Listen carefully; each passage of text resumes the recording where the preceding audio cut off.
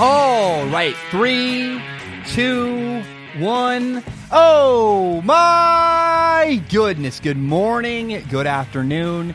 Whatever it is for you, I hope you're having a fantastic day. My name is Zach Schaumler. This is Strong Opinion Sports. Thank you so very much for tuning in. Today's Monday, January 20th.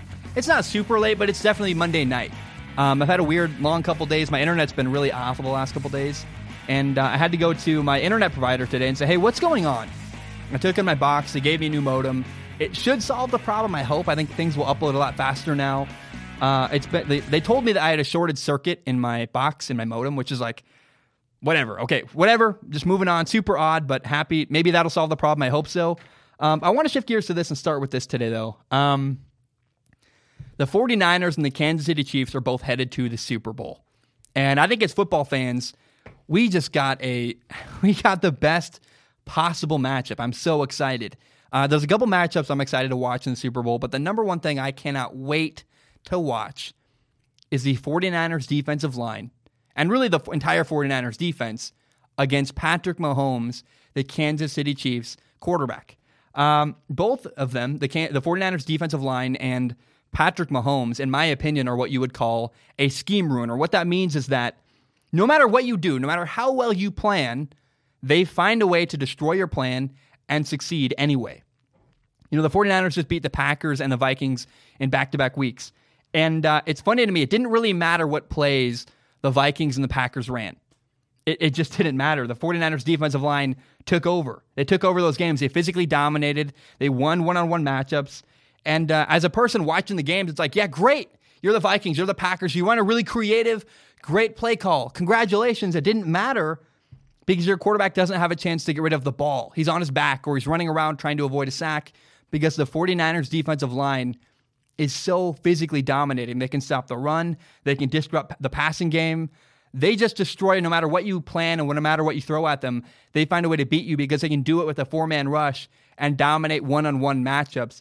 The 49ers have a really, really exciting defensive line to watch, and it's going to be a struggle for the Kansas City Chiefs. Now, the thing is that the Chiefs quarterback, Patrick Mahomes, is the same way. You can do everything right as a defense, and Pat Mahomes can still find a way to beat you. You can run a perfect zone coverage. Doesn't matter. He'll just run for a touchdown. Or you can cover everybody perfectly, and he'll still make a ridiculous throw that nobody else can do and complete the pass. Or he'll extend a play and throw the ball downfield. I mean, he can find so many ways as a quarterback to beat you. Both Patrick Mahomes and the 49ers defensive line can take over and dominate games because of how just dominating physically they are. So I'm curious. I don't know who's going to win this matchup, but I'm really excited to watch the 49ers defense against Patrick Mahomes, the Chiefs quarterback. I do have to point this out, though. This is it's kind of bad news for 49ers fans. The one quarterback this year who gave the 49ers a ton of trouble in the two times they played him was Russell Wilson. Russell Wilson, the Seattle Seahawks quarterback, has a unique and kind of innate ability to extend plays, to avoid a sack, run around, and throw the ball downfield. Patrick Mahomes has that similar type of ability to avoid a sack, to keep a play alive, and throw the ball downfield. So that could spell disaster for the San Francisco 49ers defense. I don't see a future where the Chiefs don't find a way to score a lot of points on the 49ers. That's why things are going to really rest on the 49ers offense against the Chiefs defense and throughout the rest of the game. I got to say that this matchup between the 49ers offense and the Chiefs defense is going to be really fun because the Chiefs defense massively improved this year. At one point, I even said that the Chiefs defense was the reason why they could not win the Super Bowl. And to their credit, they've really improved. They've gotten a lot better even since I said that. Their defensive coordinator, Steve Spagnuolo, is really good, really done a great job advancing everybody. And the Chiefs defense is bought in. They listen to their coaches. They've done a great job this year coming together as a group. I mean, I've talked to some NFL front offices, and the two things they say is that stats are overrated. And man, have you noticed how much better the Chiefs defense has gotten? I'm not kidding. Like, I've had 4 NFL front offices tell me that. That's really cool and exciting and interesting. And I don't know, man. It's going to be really fun because you have this really good Chiefs defense that's improved a lot. But the 49ers offense is no slouch. They can score a lot of points and score a lot of points quickly. One of the things that their offense centers around is their quarterback, Jimmy Garoppolo. Jimmy Garoppolo, the 49ers quarterback, I don't think gets enough love around the NFL. A lot of people, I think fans especially, don't understand what makes him so great. What makes Jimmy Garoppolo so special is he's a top 10 quarterback in the NFL, in my opinion, but what makes him great is not that he's flashy or has a huge arm or does this or that. He even throws interceptions sometimes. What makes him so great is that in key moments, on third down or late in the fourth quarter, the game doesn't speed up for him. When the pressure's turned on, Jimmy Garoppolo is completely comfortable, completely confident, completely cool. Some guys kind of really feel that pressure and they crack. Jimmy Garoppolo, to his credit, plays his best football in the biggest moments when his team needs him. That's going to be a big, big advantage in the Super Bowl. He's not going to be phased. It's going to be a gigantic high-pressure moment, and Jimmy Garoppolo is going to be completely even keel, and play his best game. Now, the 49ers offense is built around running the football. Jimmy Garoppolo could shred you if he wants, but he may not have to because of the 49ers' creative running game. The 49ers use a ton of motions and pre-snap movement to manipulate defenses and give them better matchups in the blocking scheme. What that means is, first of all, in the passing game, they do this too. They'll motion a guy across. It creates a one-on-one matchup they like. But with the way they use this the most is in the blocking scheme, in the running game. They'll motion a guy across. It'll move a defender with him, and that creates one side that they like better than the other, and they run the ball in that direction. They do that all the time. Now, there are also two other fun matchups I can't wait to watch in the Super Bowl. Yes, Patrick Mahomes against the 49ers defense is the highlight. Then another thing is, well, how good does Jimmy Garoppolo and the 49ers offense do against the Chiefs defense? Both, I think, can score a lot of points. It's going to be a lot of fun. But we also have the two best tight ends in the entire NFL playing against each other. The 49ers have George Kittle, the tight end from Iowa. And the Chiefs have Travis Kelce, this incredible tight end. I don't know how, we can really talk about what makes them, in my opinion, I think George Kittle's slightly better. He's a better blocker. I think that gives him an edge. But we don't need to we can compare stats and have the whole conversation about who's better, this guy or that guy. But to me, I just want to appreciate, if you love tight ends, if you're a tight end watching this video and you want to watch the best tight ends in football go head to head, we're going to get that in the Super Bowl. Travis Kelce versus George Kittle. They don't play against each other, obviously, at the same time. They're both on offense, but it's going to be a blast. And remember, look for George Kittle. The way he blocks makes him the best tight end in the NFL, in my opinion. They're both great receiving tight ends, but George Kittle's ability to block and move guys around and help the 49ers in the running game is what sets him apart from every other tight end in the NFL. Now, the final matchup that comes to mind, in my opinion, there's a lot of matchups we could talk about coming up in the Super Bowl, but the one that really stands out to me is between the two coaches, Andy Reid, the head coach of the Kansas City Chiefs, and Kyle Shanahan, the head coach of the 49ers. They're both great for slightly different reasons. The reason I love Andy Reid is because he's a veteran, man. He's been around a long time. He coached the Eagles for 14 years. Now he's coached the Kansas City Chiefs for 7 years. That's 21 total years in the NFL. He's won 207 games. He's actually he's won more than any other coach in NFL history that hasn't won a Super Bowl. We'll come back to that in a minute. But he's a great head coach. And then you have Kyle Shanahan, who's kind of a younger upstart coach. He's newer to the block. He's been around for a couple of years now at the 49ers, but he's still one of the younger head coaches in the NFL. And he's the son of Mike Shanahan. Mike Shanahan was the Broncos head coach when John Elway won multiple Super Bowls with the Denver Broncos. Now, Kyle Shanahan might be younger, but he's very, very brilliant. He's an offensive-minded head coach who's so good at not only getting the most out of his players, but putting them in a position to succeed, using motions, using creative formations or creative play calls to get his players in a situation that puts them in a spot to be most successful given their abilities. He's such a great, open-minded head coach who adjusts his scheme to fit his players. It's really awesome.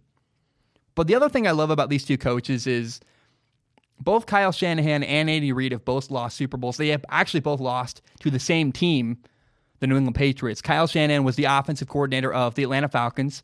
If you remember back a couple of years ago, the Falcons were leading in the Super Bowl 28-3 and ended up losing to the New England Patriots. Ooh, that's painful. But he's been to a Super Bowl before. He's lost a Super Bowl before. Now, Andy Reid has a slightly different story. He's been around for years.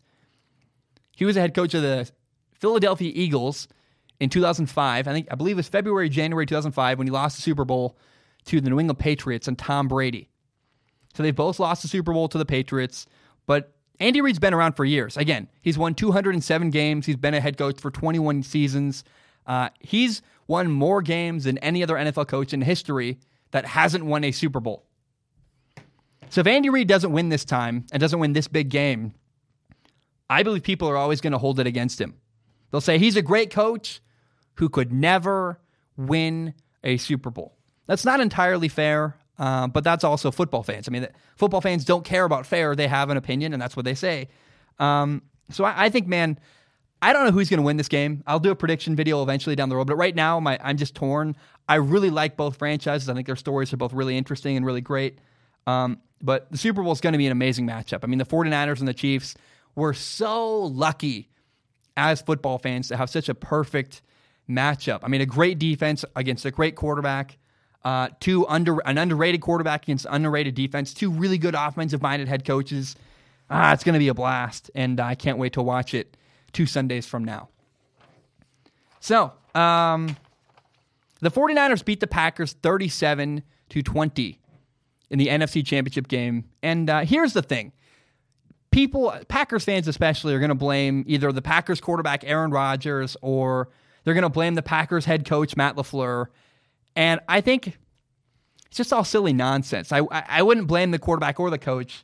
People are going to say, well, Aaron Rodgers had 2 interceptions, and no one's going to pay attention to the fact that one of those interceptions was at the end of the game, kind of a final prayer, hoping to get a big play downfield. And, Rodgers was 31 for 39 passing. He had only 8 incompletions the entire game. And the Packers are moving the ball really well. Aaron Rodgers is not the reason why the 49ers lost, the Packers lost the game. And then some people will say, well, remember the Packers were losing 27-0 at halftime. That's on the head coach. Matt LaFleur is the reason why the Packers lost. And yeah, the Packers were losing horribly at halftime. They were down 27 points. But I wouldn't blame their head coach either. Why did the 49ers win? Why did the 49ers beat the Packers? Why are they the team headed to the Super Bowl? It's their defensive line. The 49ers defensive line dominated. In this game, they've dominated for weeks. And Aaron Rodgers, the Packers quarterback, was running around a ton, avoiding pressure, trying to survive behind the line of scrimmage. The Packers couldn't run the ball because they were so badly beaten up front by that same 49ers defensive line. Any criticism you can give the Packers for losing, I think, is immediately disproven when you just consider the fact that the 49ers dominated the game up front. I mean, it's pretty clear to me. Everything they tried to run, they tried to throw the ball, they tried to run the ball. Everything they did on offense, the Packers I'm talking about, was blown up by the 49ers defensive line. Now, yeah, the Packers put a couple drives together late in the game, made it 37-20 rather than 37-7. But, I mean, I don't know. This is exactly what happened earlier in the year when the 49ers and the Packers played. We got a repeat of the same game, basically, is that the 49ers defensive line was so dominating, it didn't matter what the Packers ran. It's not coaching. You have to admit that sometimes in football, sometimes it's just so simple that the 49ers were bigger, faster, and stronger athletes. That's why they won. Their defensive line was just dominating on Sunday against the Packers. Now, there is another false narrative. I hate fantasy football crap. People think that stats equate to talent. They're wrong. And the 49ers quarterback, Jimmy Garoppolo, listen to his stat line in the NFC Championship game. He was 6 for 8 passing. He threw 8 total passes in the game. He had 77 yards passing, no touchdowns, no interceptions. And some people will say that because Jimmy Garoppolo's stats were so low, he did nothing and he sucks. Fantasy football crap. Drives me nuts, man. The 49ers ran the ball 42 times. Let me repeat that. The 49ers ran the ball 42 times. Raheem Mostert, their running back, had 29 carries for 220 yards and 4 touchdowns. The 49ers didn't need Jimmy Garoppolo to do very much in this game because their running game was so dominant. Having low stats doesn't mean that Jimmy Garoppolo had a bad game.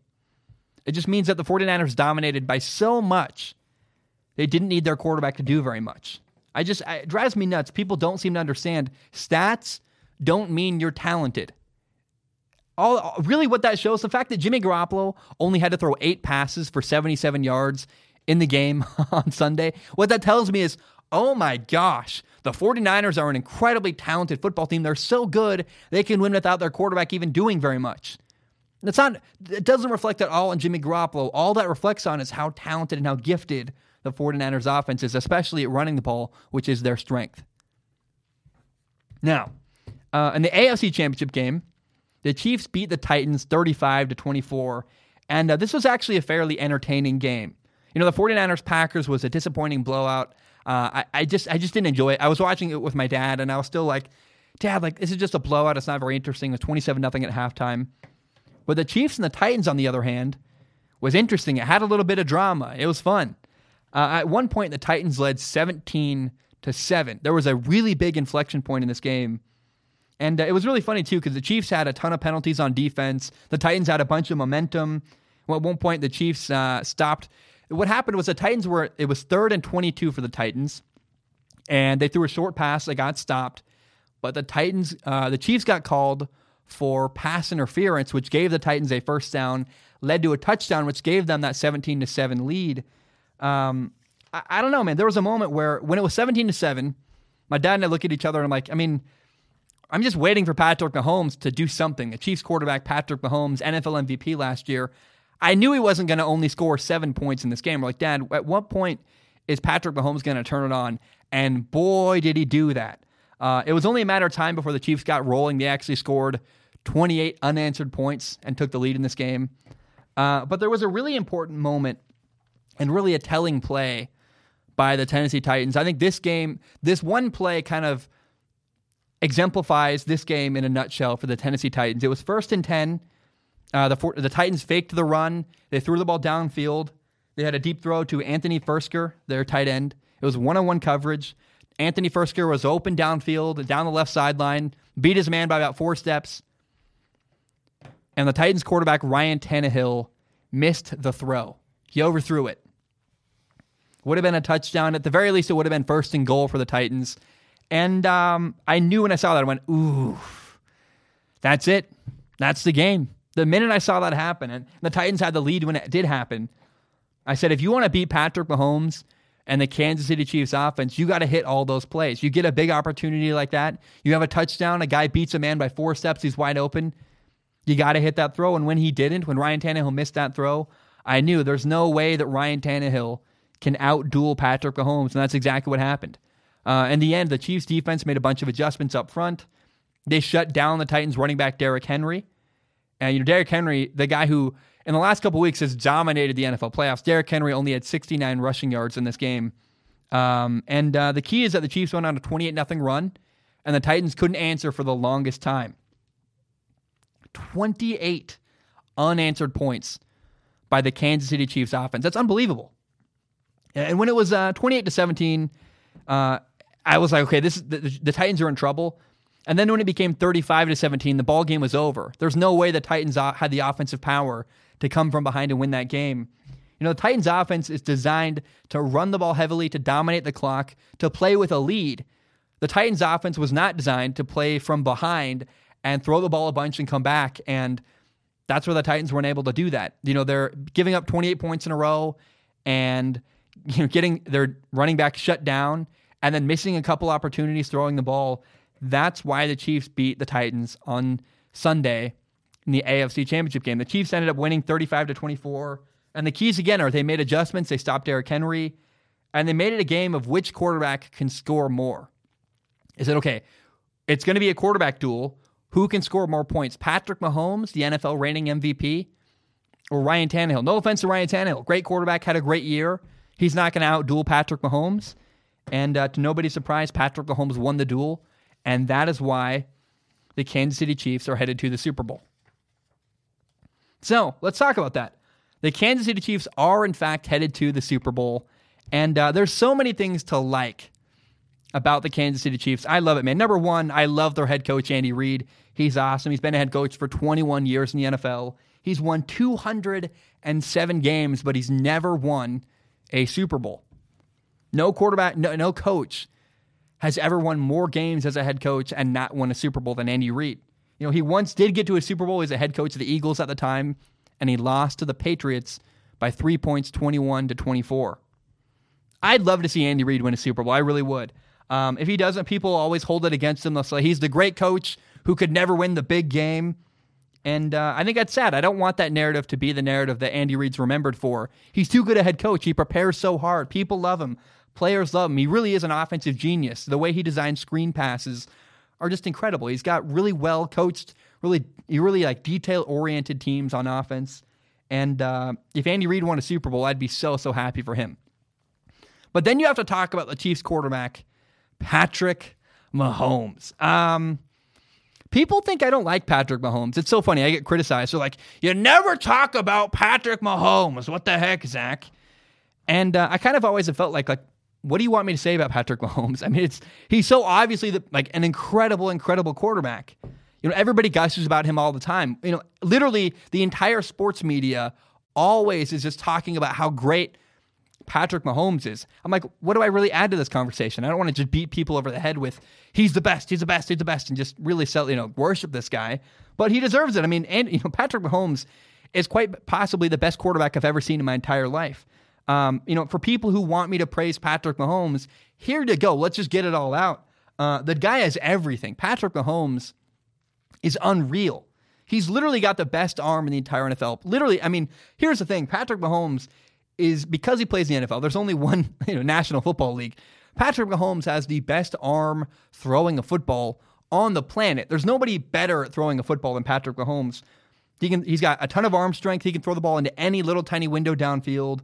A receiver being open for Patrick Mahomes it's a different definition than for other quarterbacks. Some quarterbacks go, I can't make that throw, and they come off. There's not a single throw on the entire football field that Patrick Mahomes goes, I can't make that throw. He can. If a guy is considered, covered by most quarterback standards, that's still open for Patrick Mahomes because he can throw on a line, back shoulder. He can do anything he wants. He literally is like a magician with a football. He can put it anywhere he wants and make any throw throughout the football field. But here's what's really cool about Patrick Mahomes that I love and really, really respect. I played quarterback growing up. You're around a lot of guys growing up, and most quarterbacks who are the most talented have the strongest arm, or they throw the hardest, they throw the farthest. Guys that are super physically gifted are usually not that well prepared. A lot of guys like Patrick Mahomes just rely on their talent. You've seen this Brett Favre was one of these kind of guys. Brett Favre was so talented, I don't think he was as prepared as he could have been. But that's not the case with Patrick Mahomes. Patrick Mahomes processes the game so well, and he's incredibly prepared. He always understands where his best matchup is. He's so good at reading defenses. Patrick Mahomes is not just the most physically gifted quarterback in the NFL. He also does the work. He's incredibly well prepared, and that's rare. I'm telling you, that's really rare to find a guy who could get away with just being incredibly talented, also do a ton of work behind the scenes, and be ready for any situation. He works his butt off, and it's a testament to Patrick Mahomes. He's been on a 2-year shred in the NFL, and I mean, there's a reason for that. He looks sometimes like he's playing middle school football. I mean, he's a man amongst boys. The way he runs around. He had a play against the Titans in the AFC Championship game where, before halftime, he ran 27 yards for a touchdown, and you're like, who is this guy? He's not even a running quarterback, quote unquote. It's just awesome, man. He's bigger, he's more talented, he just dominates.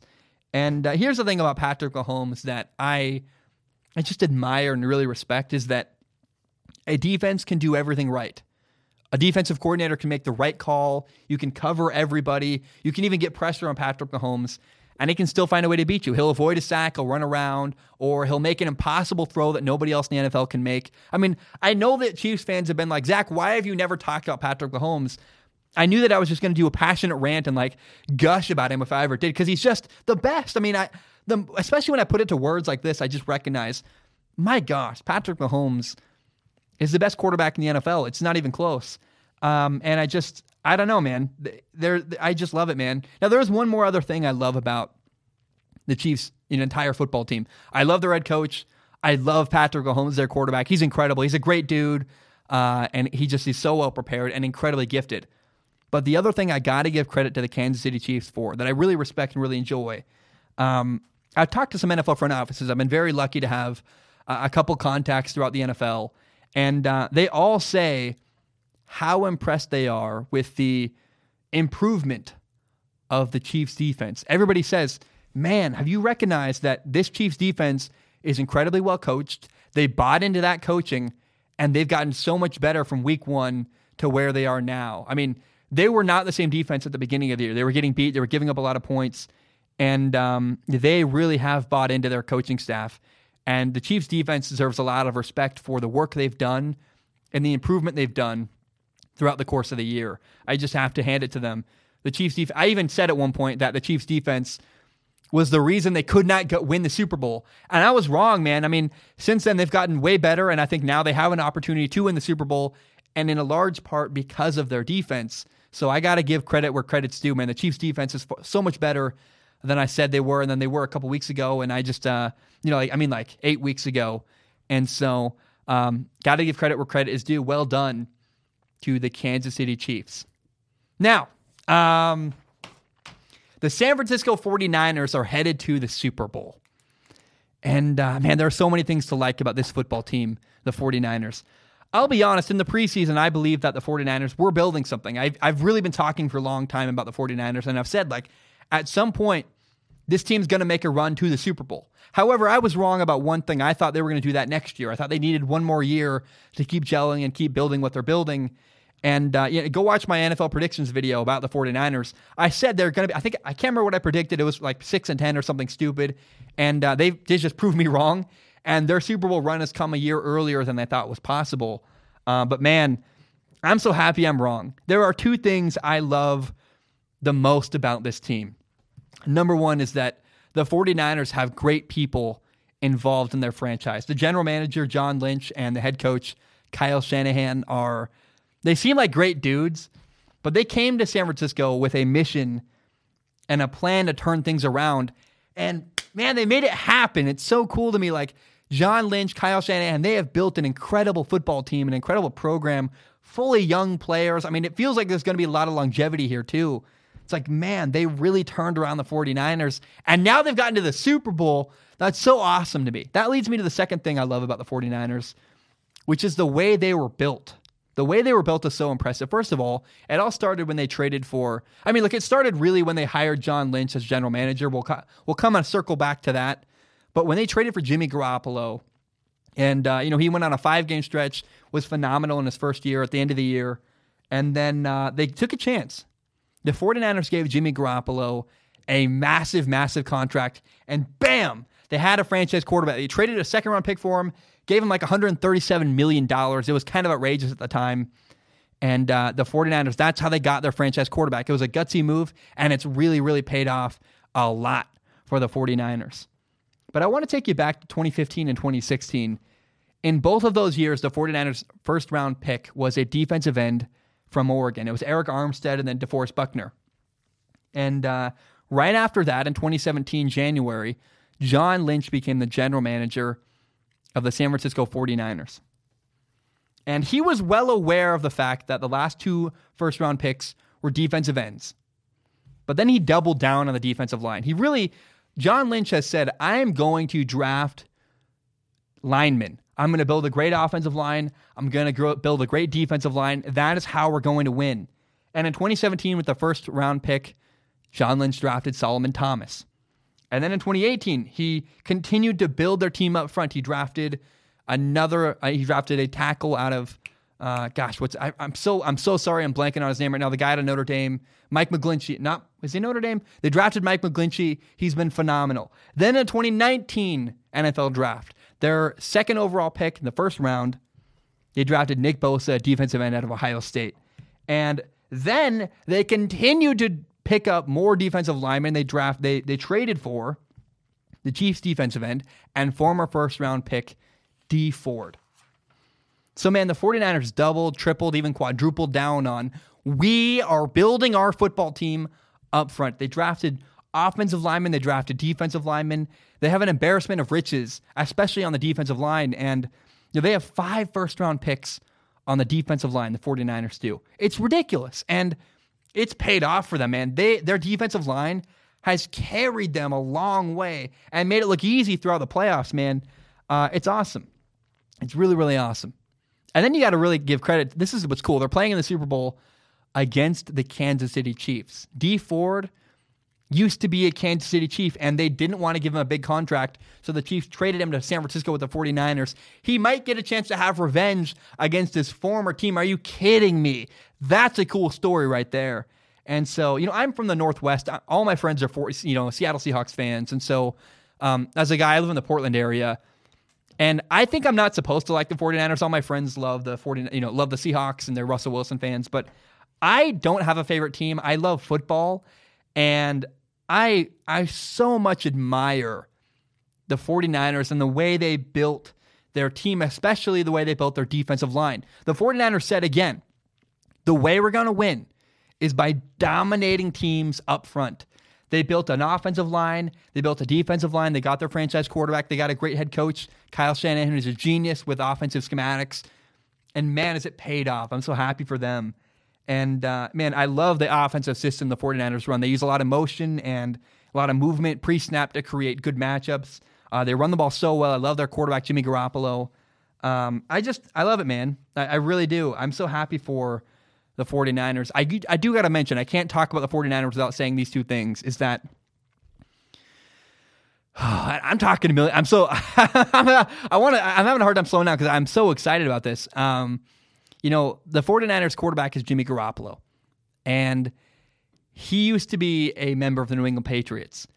And a couple of years ago, the Patriots decided to invest in Tom Brady and get rid of Jimmy Garoppolo and move on from Jimmy Garoppolo. And how interesting would it be if this offseason, Tom Brady left the Patriots and it happened only a couple months, a month or two after his former backup, Jimmy Garoppolo, won a Super Bowl with a different football team. That's a story man, that's cool. Good for Jimmy Garoppolo, man. I can't imagine the pressure he felt, maybe even in New England, like, am I going to have to replace Tom Brady? He didn't have to. He got to go to another team, and he might still get a Super Bowl. And he's playing great. I'm happy for Jimmy Garoppolo. It's awesome. If the 49ers won the Super Bowl, I wouldn't be disappointed at all. They have great people. They have a great story. I really am. I love it, man. I do got to add one more thing. I wasn't planning to, but it is important. If the Kansas City Chiefs quarterback Patrick Mahomes gets injured in the Super Bowl, the Chiefs are screwed. They have no chance to win. But if Jimmy Garoppolo gets hurt, as great as Jimmy Garoppolo is, he's incredible. He's a big reason why they're winning games. The 49ers would be okay because they do have a really good backup. His name is Nick Mullins. He's a great dude, but Nick Mullins has played before. He played last year when Jimmy Garoppolo got hurt, and he played great when he had his moment. And I believe that that's a thing to look forward to, not look forward to, but maybe pay attention to, is if by some horrible tragedy Jimmy Garoppolo got hurt in the Super Bowl. Nick Mullins, I believe, is the kind of guy who would step up in a big moment and play well. When Nick Mullins, if he ever gets his opportunity, he will be ready. I don't know if that's going to play out in the Super Bowl or not. We might never, ever hear Nick Mullins' name at all in the Super Bowl. But do be aware that the 49ers have a really good backup. They have the guy from Iowa, Nick, what's his name? I forget his name. And they have Nick Mullins, and they have the guy from Iowa. The other guy, I can't remember. He's got the big beard. I'm blanking on his name right now. None of this is prepared. I don't have any. I'm so sorry. But remember, though, the 49ers do have a really quality backup, Nick Mullins. So I'm excited to watch it. It's going to be fun. I don't know. If the 49ers win, I would not be disappointed at all. Now, I feel like with this Super Bowl, though, I have nothing to lose, man. I love both teams. No matter who wins, I'll be happy. I mean, I'll be happy for the winner. I'll be sad for the loser. And all I can ask for at this point is that we get a good game. I want a good Super Bowl with a good game, and hopefully it goes down to the wire. And that's all I can ask for, man. If we get a blowout, I'll be so disappointed. I remember a couple of years ago when the Seattle Seahawks blew out the Denver Broncos in the Super Bowl. That's not fun for anybody. I want to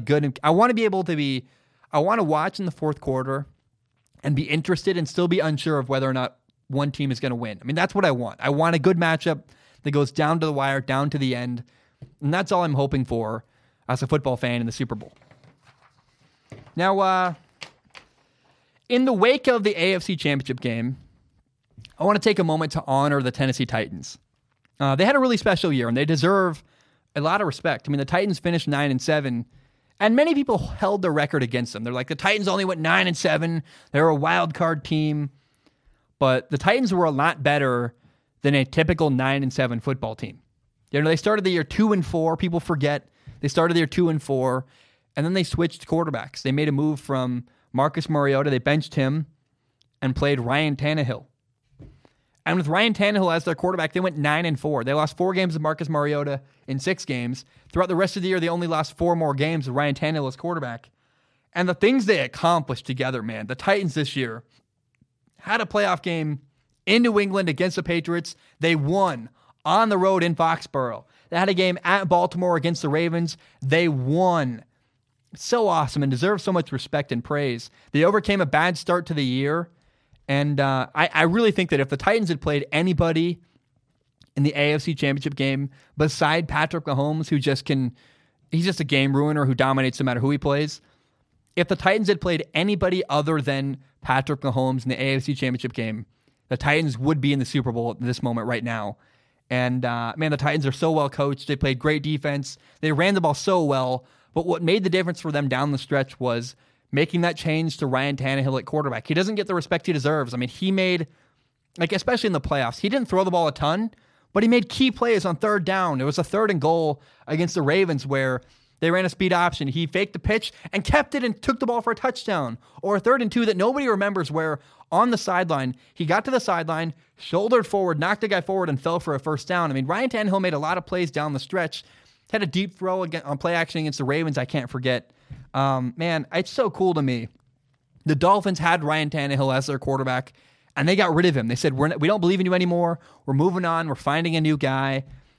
And Ryan Tannehill found redemption with the Tennessee Titans. I'm so happy for him. It would have been even cooler if he'd gotten to the Super Bowl to play in Miami. You go back to his former locker room and play in the Dolphins stadium. But he didn't do that. But regardless, I'm happy for him, and I'm happy for the Titans. I mean, the Titans deserve a ton of respect. They had a really special season, and I'll never forget this Titans team. It was so much fun to watch, and they just deserve a lot of respect and a lot of credit. Now, the Packers. The Packers lost in the NFC Championship game. No trip to the Super Bowl for them, but I think Packers fans still have to feel like this was a successful year. I mean, they went 13-3. They won the NFC North. They beat the Vikings twice. They beat the Bears twice. They beat the Lions twice. They swept the entire NFC North. And they only lost to 3 teams all year. They lost to the Chargers. They lost to the Eagles in a weird game that came down to the end.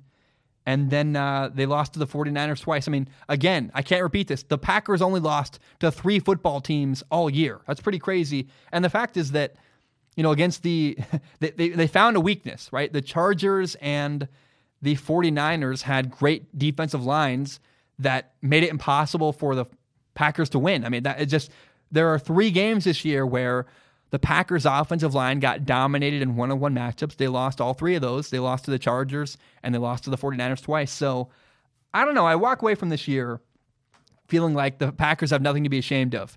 They didn't get beat because they had bad schematics. They weren't out-coached. They just got beat physically against, especially the 49ers were just a better team that dominated them up front. There's nothing to be ashamed about with that. Now, there are 2 takeaways I want to talk about for the Packers coming away from this season. Number one is that it's pretty clear Aaron Rodgers, their quarterback, just needed help. I mean, Aaron Rodgers has been a great quarterback for a long time, but you notice the Packers went out last offseason. They made moves. They went and got Preston Smith and Za'Darius Smith, 2 really good edge rushers. They went and got Adrian Amos, the safety from the Bears, who had, he wasn't a flashy safety, but what he did was often was in the right spot and made a couple key plays down the road stretch. It was sad he didn't play in the NFC Championship game. And then their running back, Aaron Jones, emerged as a star this year for the Packers. So getting Aaron Rodgers' help really, really paid off. You notice, got help, bam, 13-3, swept the NFC North, and got to the NFC Championship game. Pretty interesting to me. Oh, that's what happens when you give a great quarterback like Aaron Rodgers better players to play with. Now, the other thing, my other takeaway is that I was skeptical when Matt LaFleur got hired by the Green Bay Packers. I was like, who is this guy? He's never coached before. He's like 39 years old. He's basically the same age as Aaron Rodgers, give or take like 4 years.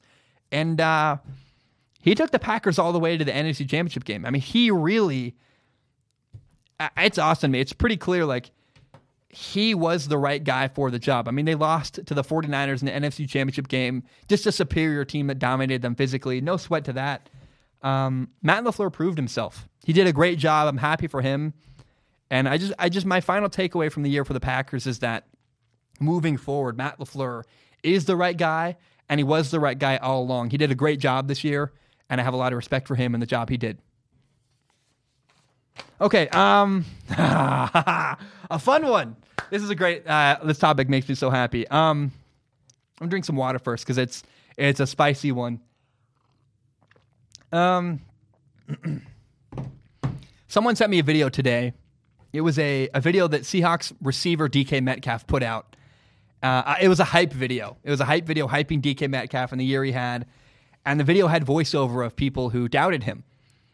And I made the cut. It was pretty surreal and cool. I was like, a video that DK Metcalf put on social media, I'm in that video. Like there's a clip of voiceover with me talking about DK Metcalf. I'm like, what? That's so cool. And I get it, man. I want to take the time and say that I'm so happy for DK Metcalf. I really am. I really respect the work he put in this year. And he just improved a lot as a player. Around the time of the NFL draft, I made a video, and I doubted him. I said he looks like an unfinished product. He's not quite where he needs to be. And I said he wasn't a great route runner. I stand by that. At the time, I was right. He wasn't a great route runner. He was an underdeveloped receiver coming out of Ole Miss, coming out of college. But throughout the course of the year, DK Metcalf got significantly better. And I just have to give it respect. I mean, there was a turning point for him about midseason where he made a really big jump. But we should back up. Early in the year, the majority of the routes that DK Metcalf was running were, slants, fades, and hitches. Very simple, mundane routes that don't take a lot of precision. And as the year went on, he began to do more and more technical things as a receiver. And especially like in the final playoff game against the Green Bay Packers, he had some routes. So I was like, okay, DK, like you're really stepping it up. And he really did made tremendous strides as a player. And that final playoff game was proof of his progression as a receiver. And so DK, first of all, if you're listening, man, you proved me wrong. I'm happy you did. Well done. I really respect your work ethic. But I have to say, I respect so much the way that DK Metcalf evolved his game. I mean, he proved me wrong. I'm critical of people often. People think, I call things like I see it. I try to be honest, and when I see something I don't think is going to work, or I say what I believe, right? But I think people often misunderstand that and think that I root against people. I don't root against anybody. I root for people. I really am happy for DK Metcalf, the person. NFL players are people. I root for people. And I'm so happy he proved me wrong. He did. DK Metcalf made me look silly this year, and I'm totally okay with that. I'm happy for him. Again, I have nothing against him. I really am. I'm glad he proved me wrong, and I respect the work he put in this year to improve as a receiver. He made great strides. DK Metcalf deserves a round of applause. Great job, man. And I'm rooting for him moving forward. I hope he continues to keep getting better. And just so happy for DK Metcalf. I have nothing but good things to say, and I really respect his work ethic.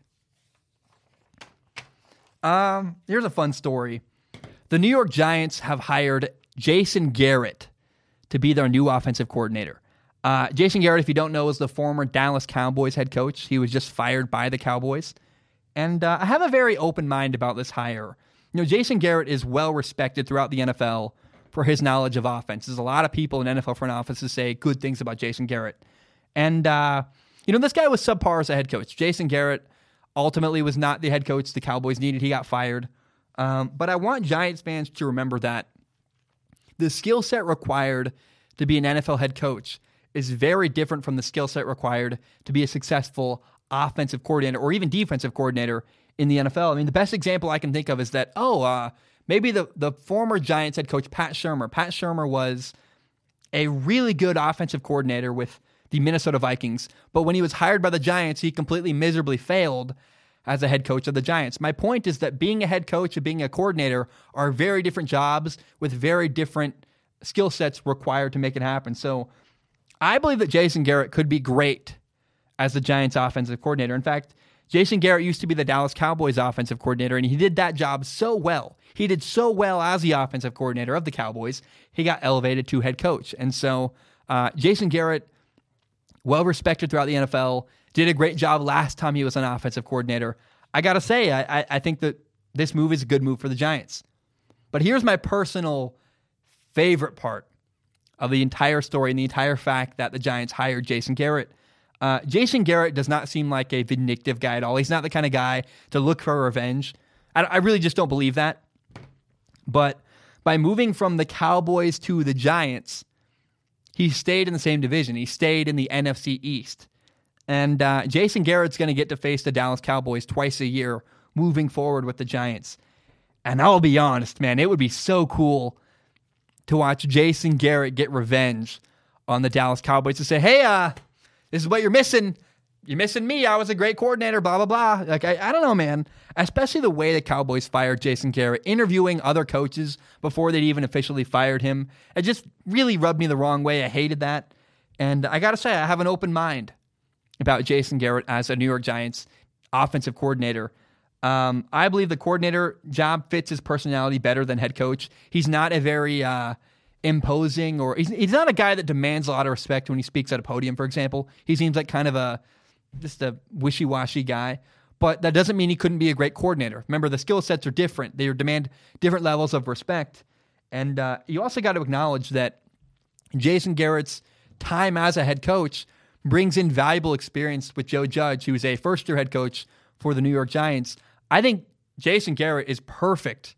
Honestly, the more I think about it, the more I'm like, this is a great move for the Giants. They have an experienced coordinator who's been around the league for a long time.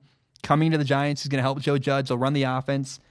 And I think for the Giants, man, this is a great move all around. Hiring Jason Garrett, A-plus move in my book. Okay, here's how we're going to end the show. We're going to talk about UFC 246. So on Saturday night, I can't even talk. On Saturday night, I went to Buffalo Wild Wings with a bunch of my friends to watch UFC 246. In fact, here's what happened. First of all, I was there to see Conor McGregor fight, Cowboy. That's what I wanted to see.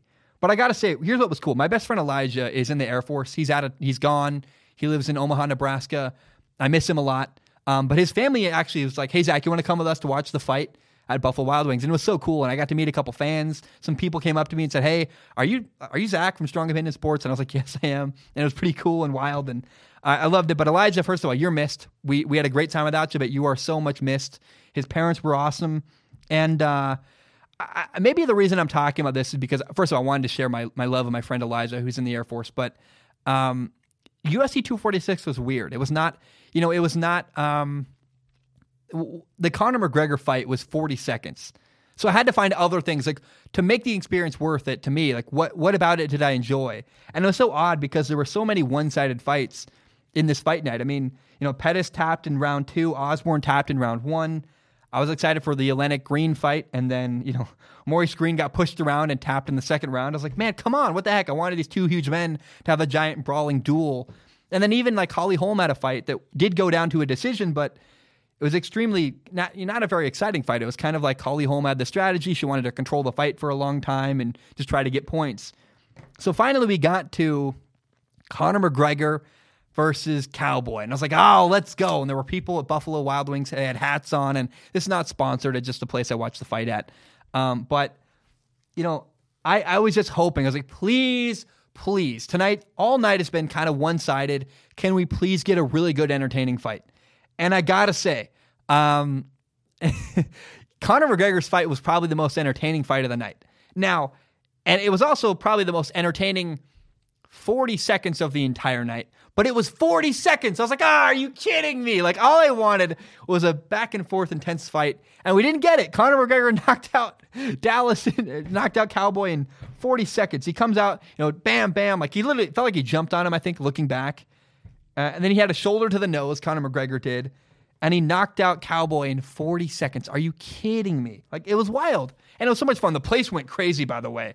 But I got to say, I love Conor McGregor for so many reasons. One of them is that he talks a bunch of mess, but Conor McGregor backs up the stuff he talks. I mean, he really does, and he really did. He's a great fighter. He talks a lot of smack, but he's a great fighter that can back up that smack talk.